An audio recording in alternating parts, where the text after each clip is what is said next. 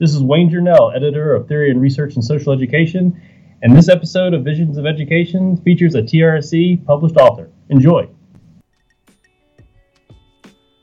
You're listening to Visions of Education, a podcast where we take a look at big ideas in education from different perspectives. Hi, I'm Michael Milton, a high school teacher from Massachusetts. And I'm Dan Kretka, an education professor in Texas. We're here to help bridge the gap between educators in the K-12 and those professors in higher ed. We hope this podcast will help bring those fuzzy ideas in education into focus.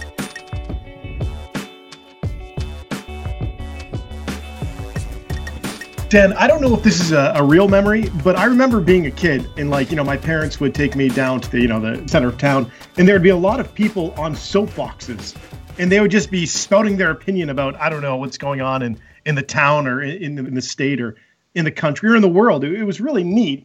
Did you ever have that experience, or do you know what I'm talking about? Or did I just make this up? The first thing we're going to have to come back to is that you don't know which memories are real and which ones are made up in your head. We'll come back to that later.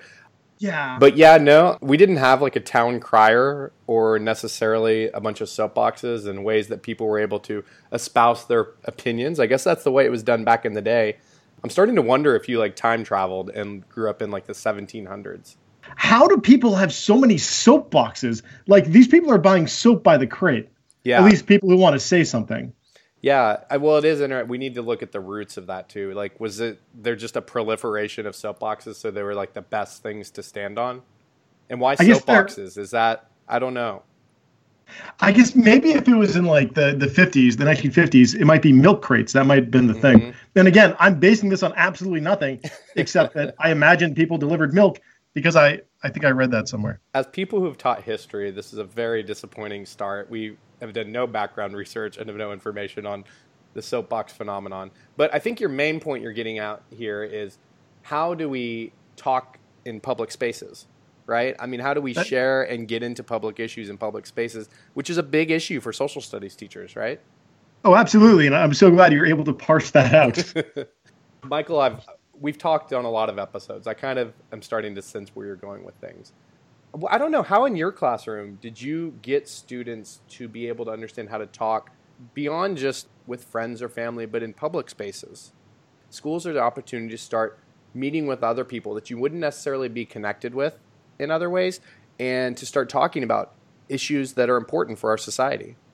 In class, sometimes we have structured conversations where students read an article, they read a few articles, and then they get together and they just talk, they lead a discussion themselves. And I kind of sit there and I watch the conversation, and we talk about it afterwards, how it went and what made some arguments better than others. And then I would be able to bring in specific things that I thought worked really well.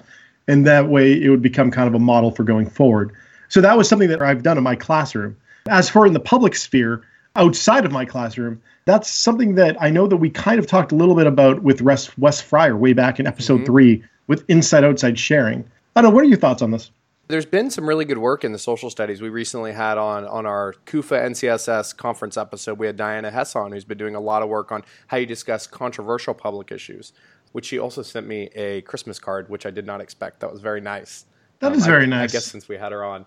And so she's done really good work. And I remember having great discussions in class. And my students, I would often get us in a circle. So we all had to kind of look at each other. There was no distractions. And we would discuss articles we read, other things. And I remember that going really well.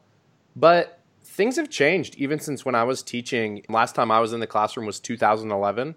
And oh, things have changed. I mean, social media was around them, but I don't think it was used in the ways it's being used now. Schools don't often change quickly, and our society is changing really quickly, and it means that we need to catch up quick and help students learn not just to talk in circles in a classroom, on soapboxes, but maybe even online, right? Yeah, no, that sounds like a good thing. If only there was someone who we could have on today to discuss, I don't know, something about online civic reasoning. Per our tradition, we brought on someone who is far smarter than us and knows way more on this topic and has many soapboxes. That's an assumption, but I would think she has many soapboxes. So we'd like to welcome onto the podcast, Sarah McGrew. Hey guys, thanks for having me. We're delighted to have you on, Sarah. Sarah, the first and most important question is, do you have any soapboxes? If I did, they didn't make the move with me to California, unfortunately. I have to ask my mom if there's any hiding out in Michigan. I feel like you could actually pack stuff in a soapbox and then bring it with you. Like that would have been good. It clearly wasn't that smart. Sarah, could you tell our audience a little bit about your background in education? Sure. So I'm a PhD student in history, social studies, education at Stanford, where I work with Professor Sam Weinberg and the Stanford History Education Group. But I've always loved both politics and history. When I was in college, I thought I wanted a career in politics, actually. And luckily, looking back, I came to my senses and decided to be a social studies teacher instead. But I've always been really interested in the civic role that social studies classrooms play. And I ended up teaching world history at a high school in Washington, D.C., whose mission was to support students to be active participants in their communities and in politics. So I had to both teach world history content and historical thinking skills, but also help students make connections to the modern world and to recognize how the skills that they were learning in my class were applicable beyond the walls of the classroom, right? And particularly applicable to their lives as citizens. So I moved to California and started graduate school really with a lot of the questions that I had when I was teaching, right? How could I do a better job doing what I was doing at teaching history and social studies, and then helping my students make connections to the world outside and to their lives as civic actors. And those questions aligned really well with the direction that the Stanford History Education Group that Sheg was starting to move towards, thinking about how people evaluate social and political information online. So before I came here, Sheg, as you guys know, was researching and designing what I think, not biased at all, are really great resources for teaching and assessing historical thinking. They're reading like a historian curriculum and Beyond the Bubble assessments. Our goal with those materials, though, has never been to prepare an army of historians, right? We don't expect all students to go get their PhDs in history. Actually, we think that the skills that Reading Like a Historian teaches are the skills that students need in their lives as citizens. So for the last few years, I like to think that we've been sort of putting our money where our mouth was and investigating how students evaluate information about the modern world in the place we know students look for it, and that's the internet. We definitely agree that the Stanford History Education Group puts out great materials, and that's why if anyone wants to go back on episode 25, we had Joel Breakstone on, who talked about the resources and work that Stanford's doing, which provides a great model for scholars to figure out how to make sure your research is applicable. It's a great model where the research is done and then there's curriculum materials and assessments that are produced. So it's such a fantastic site and really well organized. One thing you said that I definitely disagree with, I think we do need armies of historians, just because I feel like that would be the most amazing. Like, could you imagine all of the elbow patches that you would see? It's true. There's already sort of a career crisis among people with PhDs in history, though, I feel like. I don't know if we need armies. It would be amazing. It would be. And we could get an answer to the soapbox question, for sure. Yes! That's what we need. Army of historians, if you're out there, please. I think it'd be a far better battle, too, right? Like, the historians would just, like, walk up to the other side and ask them if they can look at some artifacts from their, like, personal belongings and try to piece together their family history. Be much better way to do battle. By the way, in a previous episode, Michael also advocated for young children to dress up as Indiana Jones and be archaeologists. Is that correct? That is absolutely correct. And I stand by that as I do this. I apologize for taking us off on this, but Army of Historians, you couldn't leave that hanging. At least I could. Some teachers struggle when they're teaching a topic like world history and they're maybe teaching about ancient civilizations or they're teaching about the Renaissance, that seems so distant from today. How do you think, as a teacher, you were able to make connections between the historical curriculum, the skills students were developing, and what they do as civic citizens in our contemporary times? And I should say that I taught modern world history, so my job was potentially easier than those folks who teach ancient.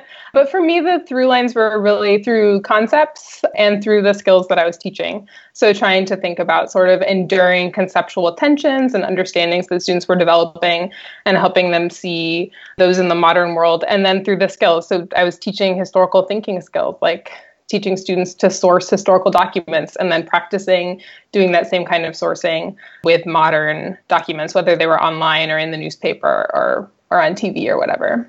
So before we jump into the next question, first let me congratulate you on your upcoming publication in Theory and Research in Social Education. And so your article is titled, Can Students Evaluate Online Sources Learning from Assessments of Civic Online Reasoning? And that'll be coming up in a TRSE issue coming out in 2018. Can you tell us about the research and some of your findings?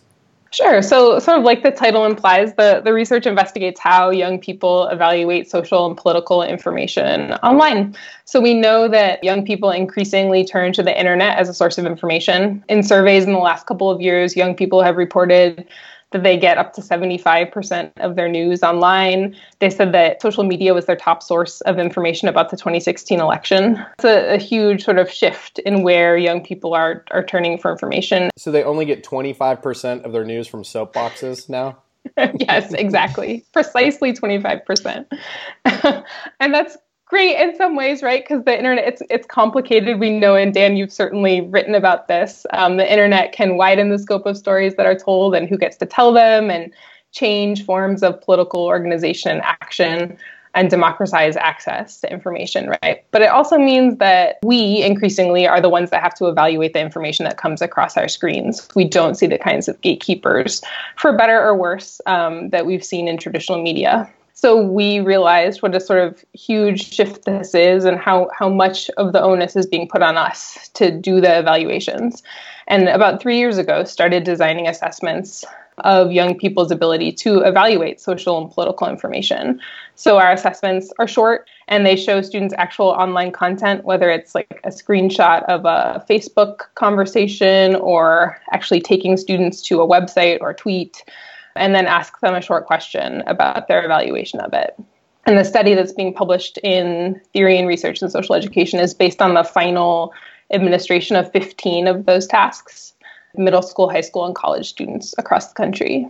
So we often hear that students are digital natives, and I personally hate the term. So I'm imagining, because they are born on the internet, according to this digital native thing, that they are really good at discerning at these tasks. Certainly the assumption that was made initially, lots of scholars have pushed back against that, and our findings certainly show that digital nativity is indeed a myth and not a reality, because we saw students across grade levels, right, middle school, high school, and college, really struggling to successfully complete our assessments. So we organized the assessments into sort of 3 competencies.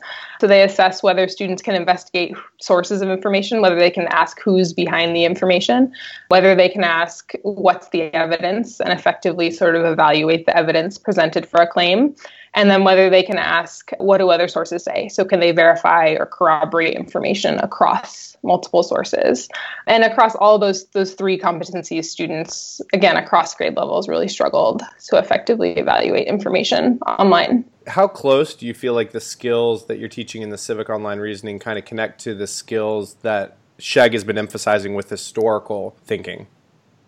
That's a great question. I think there's still a lot of work to be done to probe that. Certainly we see similarities. So there's some clear overlap, right, between who's behind the information and sourcing, which we know we've seen historians prioritizing, investigating who wrote a source, why they wrote it, and how that influences the content of the source. And that, we think, is sort of the premier question, again, that folks should ask about online information, prioritize investigating where information is coming from. So in that way, there's a really clear overlap, I think. There is, though, I think, difference in how we go about investigating sources. So obviously, when you're online, there's a lot of different resources available to you than historians have when they're in the archives with a historical document. So although some of the questions might be the same, I think the ways of investigating can be different.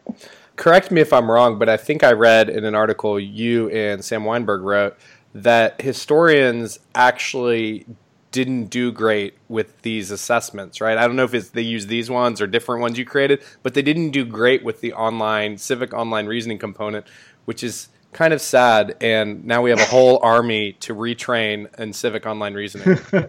It's true. They weren't these exact tasks. They were more open-ended websites and things that we sat historians and fact-checkers and a group of Stanford students down in front of and asked them questions. But we started that study thinking that historians be our experts, and then sort of quickly had to reorganize and rethink when we realized that they weren't doing quite as well as we expected. Do you mind telling us a little more about the task that you set up for both groups? Sure. For the study that's in theory and research and social education, again, we had 15 tasks. 10 of them were paper and pencil tasks, which I know sounds strange since we're talking about online reasoning. But we wanted to make assessments that were accessible to teachers, no matter what sort of technological capabilities they had in their classrooms, and thinking that teachers, even of younger students, might want to take on teaching these skills, even without students being online. And then 5 of the tasks are administered on Google Forms.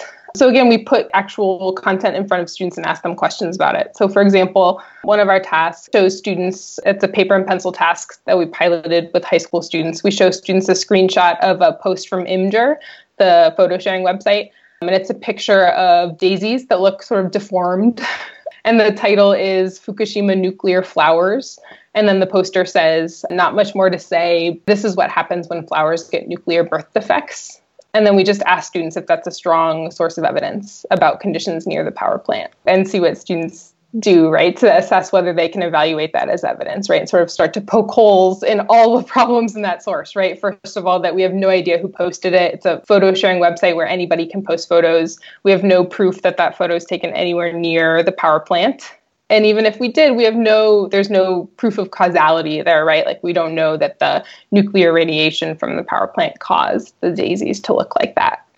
But in fact, the overwhelming majority of students really struggled with that task. So about 75% of students thought the picture was strong evidence in some way or another, either like totally bought the picture and talked about how horrible the nuclear disaster must have been if it made flowers look like that, or said like, yeah, the photo is strong evidence. I want to see more because there certainly must be like other wildlife and human beings potentially who are affected by that if the flowers look like that. Looking at that example that you guys had, it really like bothered me because it made me think about kind of the interplay between reason and emotion, kind of our cognitive and affective, ways of approaching it. Because you see something like that and you're like, I know there's nuclear problems that exist and it affects our world. So I kind of just emotionally want to agree with this picture, but there's like no evidence or no way to know what this is. It reminded me of the type of thing I see online a lot that just gets passed around, whether it's on Facebook or Reddit or wherever people are passing it. And that's the type of thing I think schools just aren't ready for, is like the pictures people are sharing with each other and how to evaluate those. Yeah, pictures and videos and infographics, right? We see over and over students being really taken in by those sort of things and just sort of like reading them as evidence no matter what they are, right? So clearly, I think you're right. Schools haven't really caught up with the sort of pervasiveness of really powerful visual evidence that, again, flies pretty freely online. Because I don't know if we do as much with the visual evidence. We've often worked so much with, print textual evidence in history. And we do some with like political cartoons, but this is a totally different thing. It's like a picture with somebody's caption on it. Mm-hmm. And even text, though, we see students being taken in by like statistics or quotes from authoritative figures. Again, sort of like reading things that they see as evidence and maybe have been taught are evidence in school, right? Because they are, but not being able to sort of critically evaluate. And not first and foremost looking to the sources of evidence as a way to evaluate them. So that was the cool piece from the TRC article. What task did you give the historians? I'm really curious about the Army of Historians and why they need help.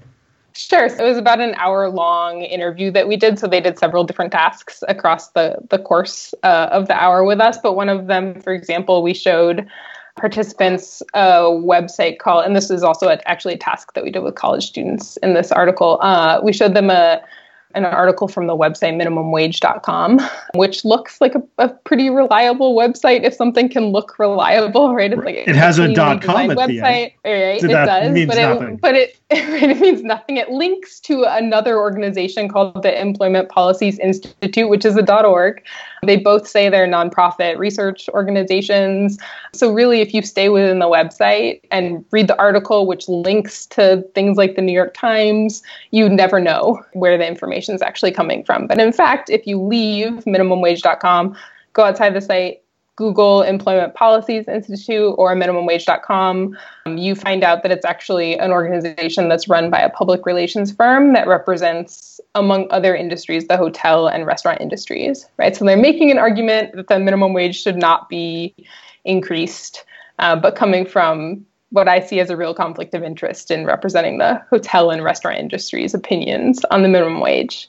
So we saw historians and Stanford students really stay within the site, right? Read the article carefully, maybe go to the about page of the website to see what it said about itself, but very rarely leave the website. Whereas fact checkers, and these were fact checkers at major news and fact-checking organizations, left the website really quickly and, like I said, Googled the name of the organization to pretty quickly find out what other sources said about it and realize that it was actually a front group for the hotel and restaurant industries. And so what that skill you just talked about, the idea of pulling up another page to research the organization, so you all have called that lateral reading. Can you explain that civic online reasoning skill that people may need?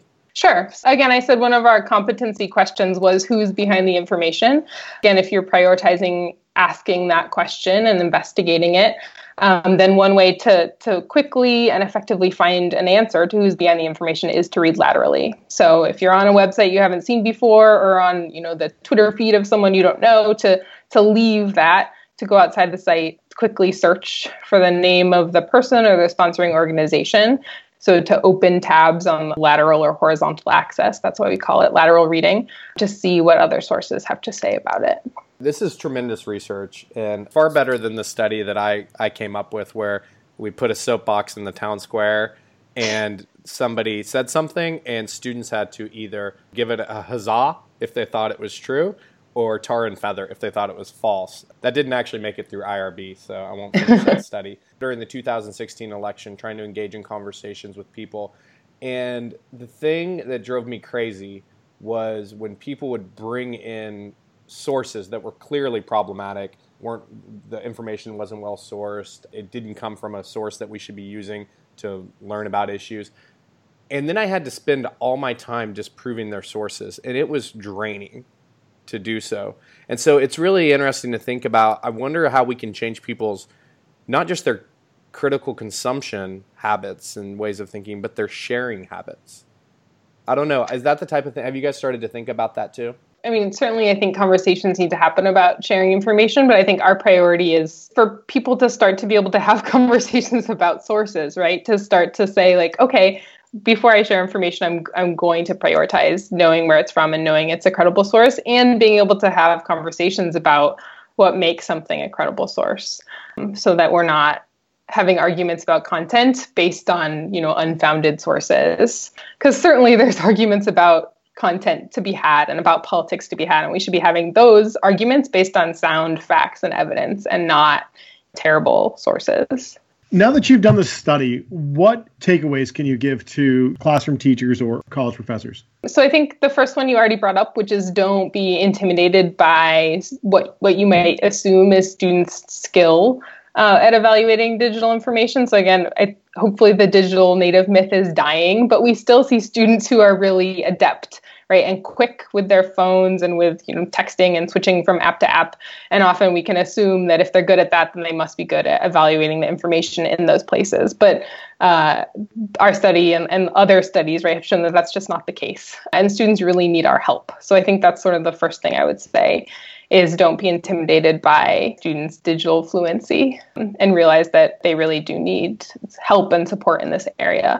And then the second thing I would say is just take this on a little bit at a time. I know social studies teachers have far too much to teach, and this might feel like one more thing on top of a list of a lot of other things. But I think this is incredibly important, as the last year and the 2016 election have showed us, to take on teaching even in small bits. So take, 10 minutes of your classroom time, give students one of our tasks, and then have a conversation about it or model how you might approach doing the task. And sort of think creatively about the ways that it might fit into what you're already teaching, whether you're a government teacher and the content aligns, or you're a history teacher and you're teaching a particularly sort of contentious historical topic where there might be some online misinformation that you could get into, or whether students are writing research papers and you're teaching research skills. I think there's a lot of potential connections to social studies classrooms. And you don't need to feel like you need to do a full unit on it at first, right? Just starting to take it on in small pieces and doing a little bit at a time, I think, is a great first step. Even in history, this is relevant. What historical information we find online, like you said. I think Howard Rheingold brought up the example of, probably others have too, of I think it was martinlutherking.com, which was actually a site created by a white supremacist group to share their views of Martin Luther King, but like students could easily get on it and use it in a report or something like that. And so teaching students, again, to go look. It doesn't take much to figure out that that's a bad source, but students need practice in suspending their judgment and taking the time, doing their lateral reading, as you suggest, to do that. Can you tell us a little bit more about what's available on the SHEG website that teachers can use? Sure. On our website, which is sheg.stanford.edu, it's actually an integrated website now with sections for Reading Like a Historian, Beyond the Bubble, and then there's a section for Civic Online Reasoning, which is what we're calling this work about evaluating social and political information online. So in that section of the website, there's about 20 of these tasks that we've developed. So a mix of both paper and pencil, and then Google Forms that you can make a copy of for yourself. And then there's also rubrics and sample student responses for all of those tasks, as well as sort of introductory information about the task and what it assesses. So we hope that those will be really useful tools, not just for assessment, but for teaching. Doing one of those tasks as a warm-up in class, and then, like I said, having a conversation about it or having students work in groups can be a really useful classroom activity. So educators, there's no excuses. They've got stuff ready for you. So make sure to get to the SHEG website and use those resources because they're ready to go and they're really helpful. I've already used some of them myself and I love them. Great. Good to hear. Well, thanks, Sarah, for chatting with us today. Thanks so much for having me on, guys. It was fun. Where can our listeners find you and your work online? Our website, like I said, is sheg.stanford.edu. We're on Twitter, sheg_Stanford. Or if you search for us on Facebook, just the Stanford History Education Group. And social media is the place where we publicize when we have new lessons and assessments going online. So following us there is a good idea if you're interested. Fantastic. We'll definitely get all of that included in the show note, including references to the TRSE article. Once it's out, we'll have that up on the site, and other articles that we mentioned. We'll get those all in the show notes. So thank you again for joining us, and we'll definitely continue the discussion online and in other spaces. Great. Including Thanks so much. Squares near you. Yes. I'll be on my soapbox. Excellent. Well, good. Hopefully they have some out there if you can. I'm sure I can find one. That's Stanford. They're so good. At the Visions of Education podcast, we are all about sharing the learning. If you're doing something fun, creative in education, or you just want to chat, tweet us at Visions of Ed, or hit us up on the Facebook. And if you haven't already, and really, why haven't you, subscribe to us on Apple Podcasts, Stitcher, and anywhere your listening needs are met. And if you write us a 5-star review, we will read it on the air. And you can find me on Twitter. I'm at Dan Krutka. And I'm at 42 Think Deep. Until next time, this is the Visions of Education podcast, signing off.